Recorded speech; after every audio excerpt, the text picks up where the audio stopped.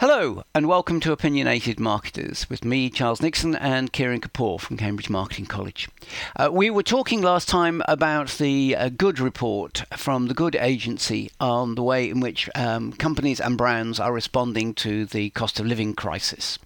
And we were discussing the fact that supermarkets and energy companies were the first brands that people thought about when they thought of companies that should or could be providing assistance. Tesco's, Asda were the two that came to mind for most of the people within this survey, which was of over 2,000 people and carried out in the UK. The element that I think was interesting to us, Kiran, was that they were basically mentioning what they wanted, but they weren't necessarily saying that they had actually seen examples of this support coming out from many companies. The report definitely pays for lots of rereading and looking at the underlying data. But yes, one of the things that there was a difference between what people valued and what they thought brands were doing. They felt that they'd seen brands make an active effort to help with food banks, whereas one of the things they wanted to see brands doing was other things as well.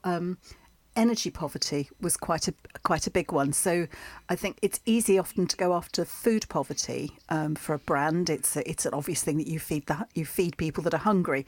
But energy poverty, children and young people in poverty, they can homelessness. They can be bigger things for brands to address, and therefore perhaps although people want brands to be seen to be doing something here, maybe brands are slightly more reluctant. Yes, the food poverty, the food banks that one sees in most supermarkets these days is the obvious one that comes to mind, as it's got a physical presence that people see as they go to the supermarket. And it's the one that I think most people would probably think about when it comes of cost of living. It tends to be the food. The second one tends to be energy, and there seems to be less support in that area.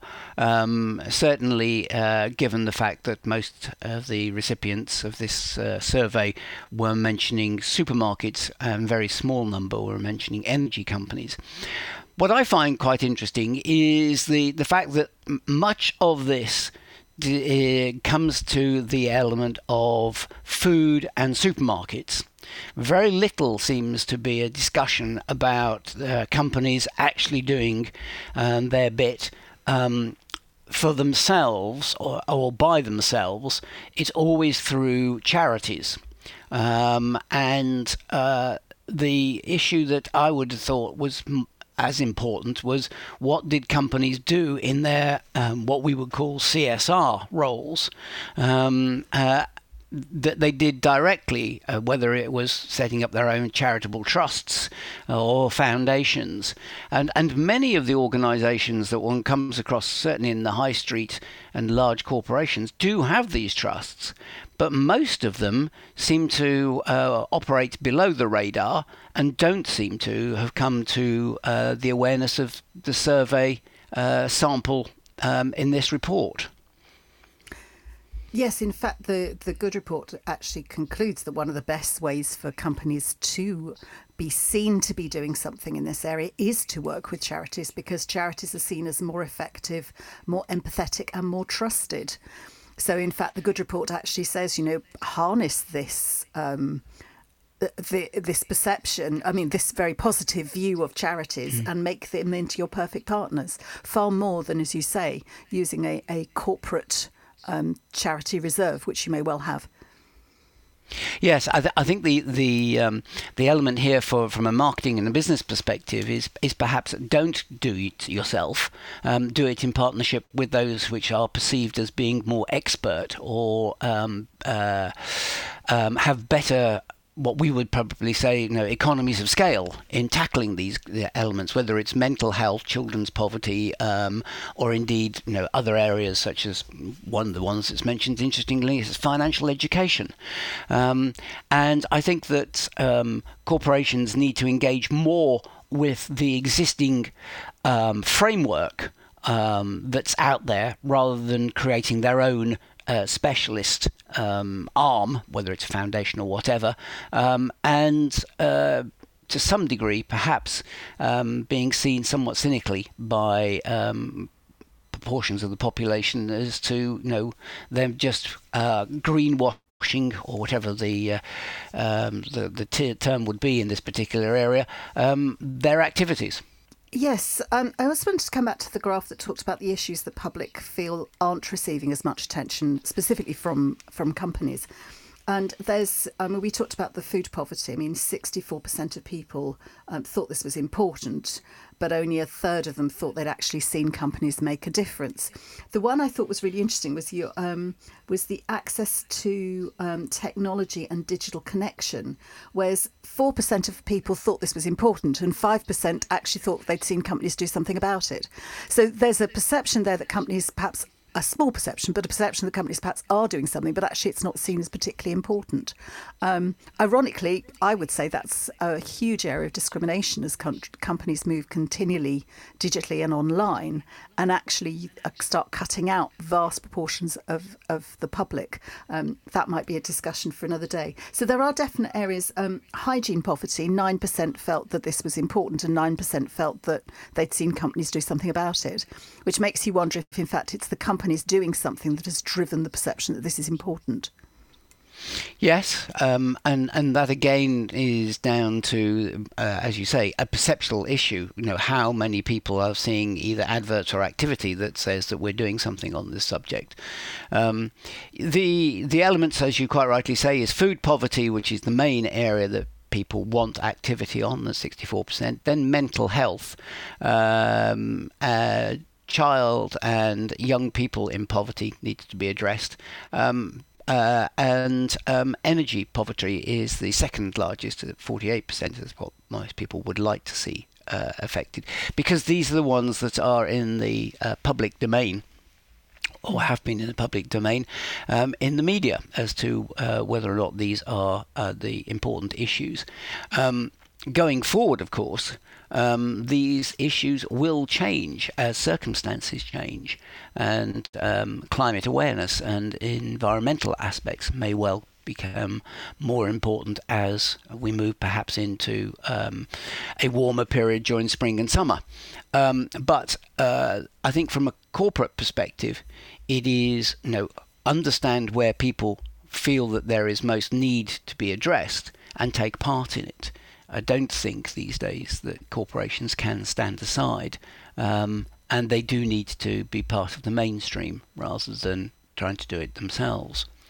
And this in itself may well boost the appeal of the various brands of organisations as places that people want to work. And as a recruitment, is one of the things we often come back to, that millennials and other younger generations want to be working for a meaningful company. And that may also be one of the reasons why companies are successful in some respects and not in others, either attracting or retaining staff. I know this is one of the issues that we were talking about off air.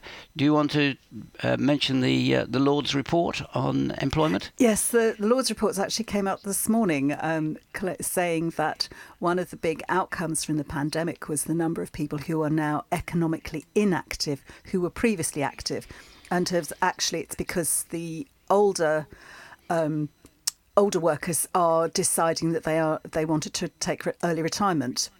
It's something the chairman of John Lewis had actually had commented on a little while back, that's saying that there's the vast proportion of the holes that they're seeing in their own workforce are people in their late 50s who are ceasing to wish to work.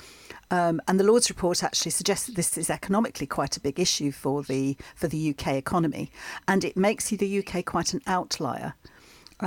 What they don't seem to address, but I must admit I've only heard the headlines, I haven't gone into it in any detail, is surely part of that is if it's more comfortable not to work, then people will choose not to do so. I can see why in certain workplaces you might choose that actually, well, I can take retirement, so I will. I don't want to put up with difficult working practices. I think that is one of the biggest takeaways from this report. Essentially, what they're saying is, as you're right, European countries have come back up to more or less pre-pandemic employment levels, except the UK. And the UK has seen a shrinking of its workforce. One of the biggest factors is the population between 50 and 59, or the fullest one would be to 65, who have decided not to go back into full-time work out of economic choice. It's not out of ill health, which was the original supposition. It is because they don't enjoy the work that they were asked to do. And they are economically able to survive. And some of the reports that I've read it is of people who are saying, well, I can actually survive, not necessarily in the retired state that they would perhaps like to have done, but the enforced period of confinement from lockdown has made them reflect on what it is they want out of life. And the working practices in many organisations were such that they didn't wish to return. And it's certainly one of the elements, I think, that also is making itself felt in the fact that not everybody wants to return to full-time commuting. When you look back at the old days and the way in which work in practices were structured, it was very much as being a cog in a machine. And these days, that is not necessarily motivating, certainly not for people who have an economic choice. So I think from an employer's perspective, the nature of what work is, how it is structured, how flexibly it is structured, and what it means to people, not just economically, but in terms of environmental working practice and perhaps the nature of the company that you're working for, becomes very important. And people like John Lewis are making a point these days that it is a good place to work, and they do good things for their suppliers as well as for their customers and their partners. And I think that's an important one, certainly when you might look at the appeals that there are from many of the high street operators these days for getting staff to come back in. But if you dig deeply, it isn't actually a very attractive package. Whilst the money may be just above minimum rate, the working hours and the way in which it's structured is very well, to be honest, inconvenient if you want to have a decent life. So I think the element that this report highlights is that we do need to bring about a reshaping of the way in which brands are perceived as offering a reward in work, and perhaps also the way in which technology, to pick up on your previous point, is used in improving productivity. Food for thought for the new year for employers and also for marketers. Yes, indeed. Lovely to speak to you as ever, Charles. Merry Christmas. Merry Christmas, everybody, and Happy New Year.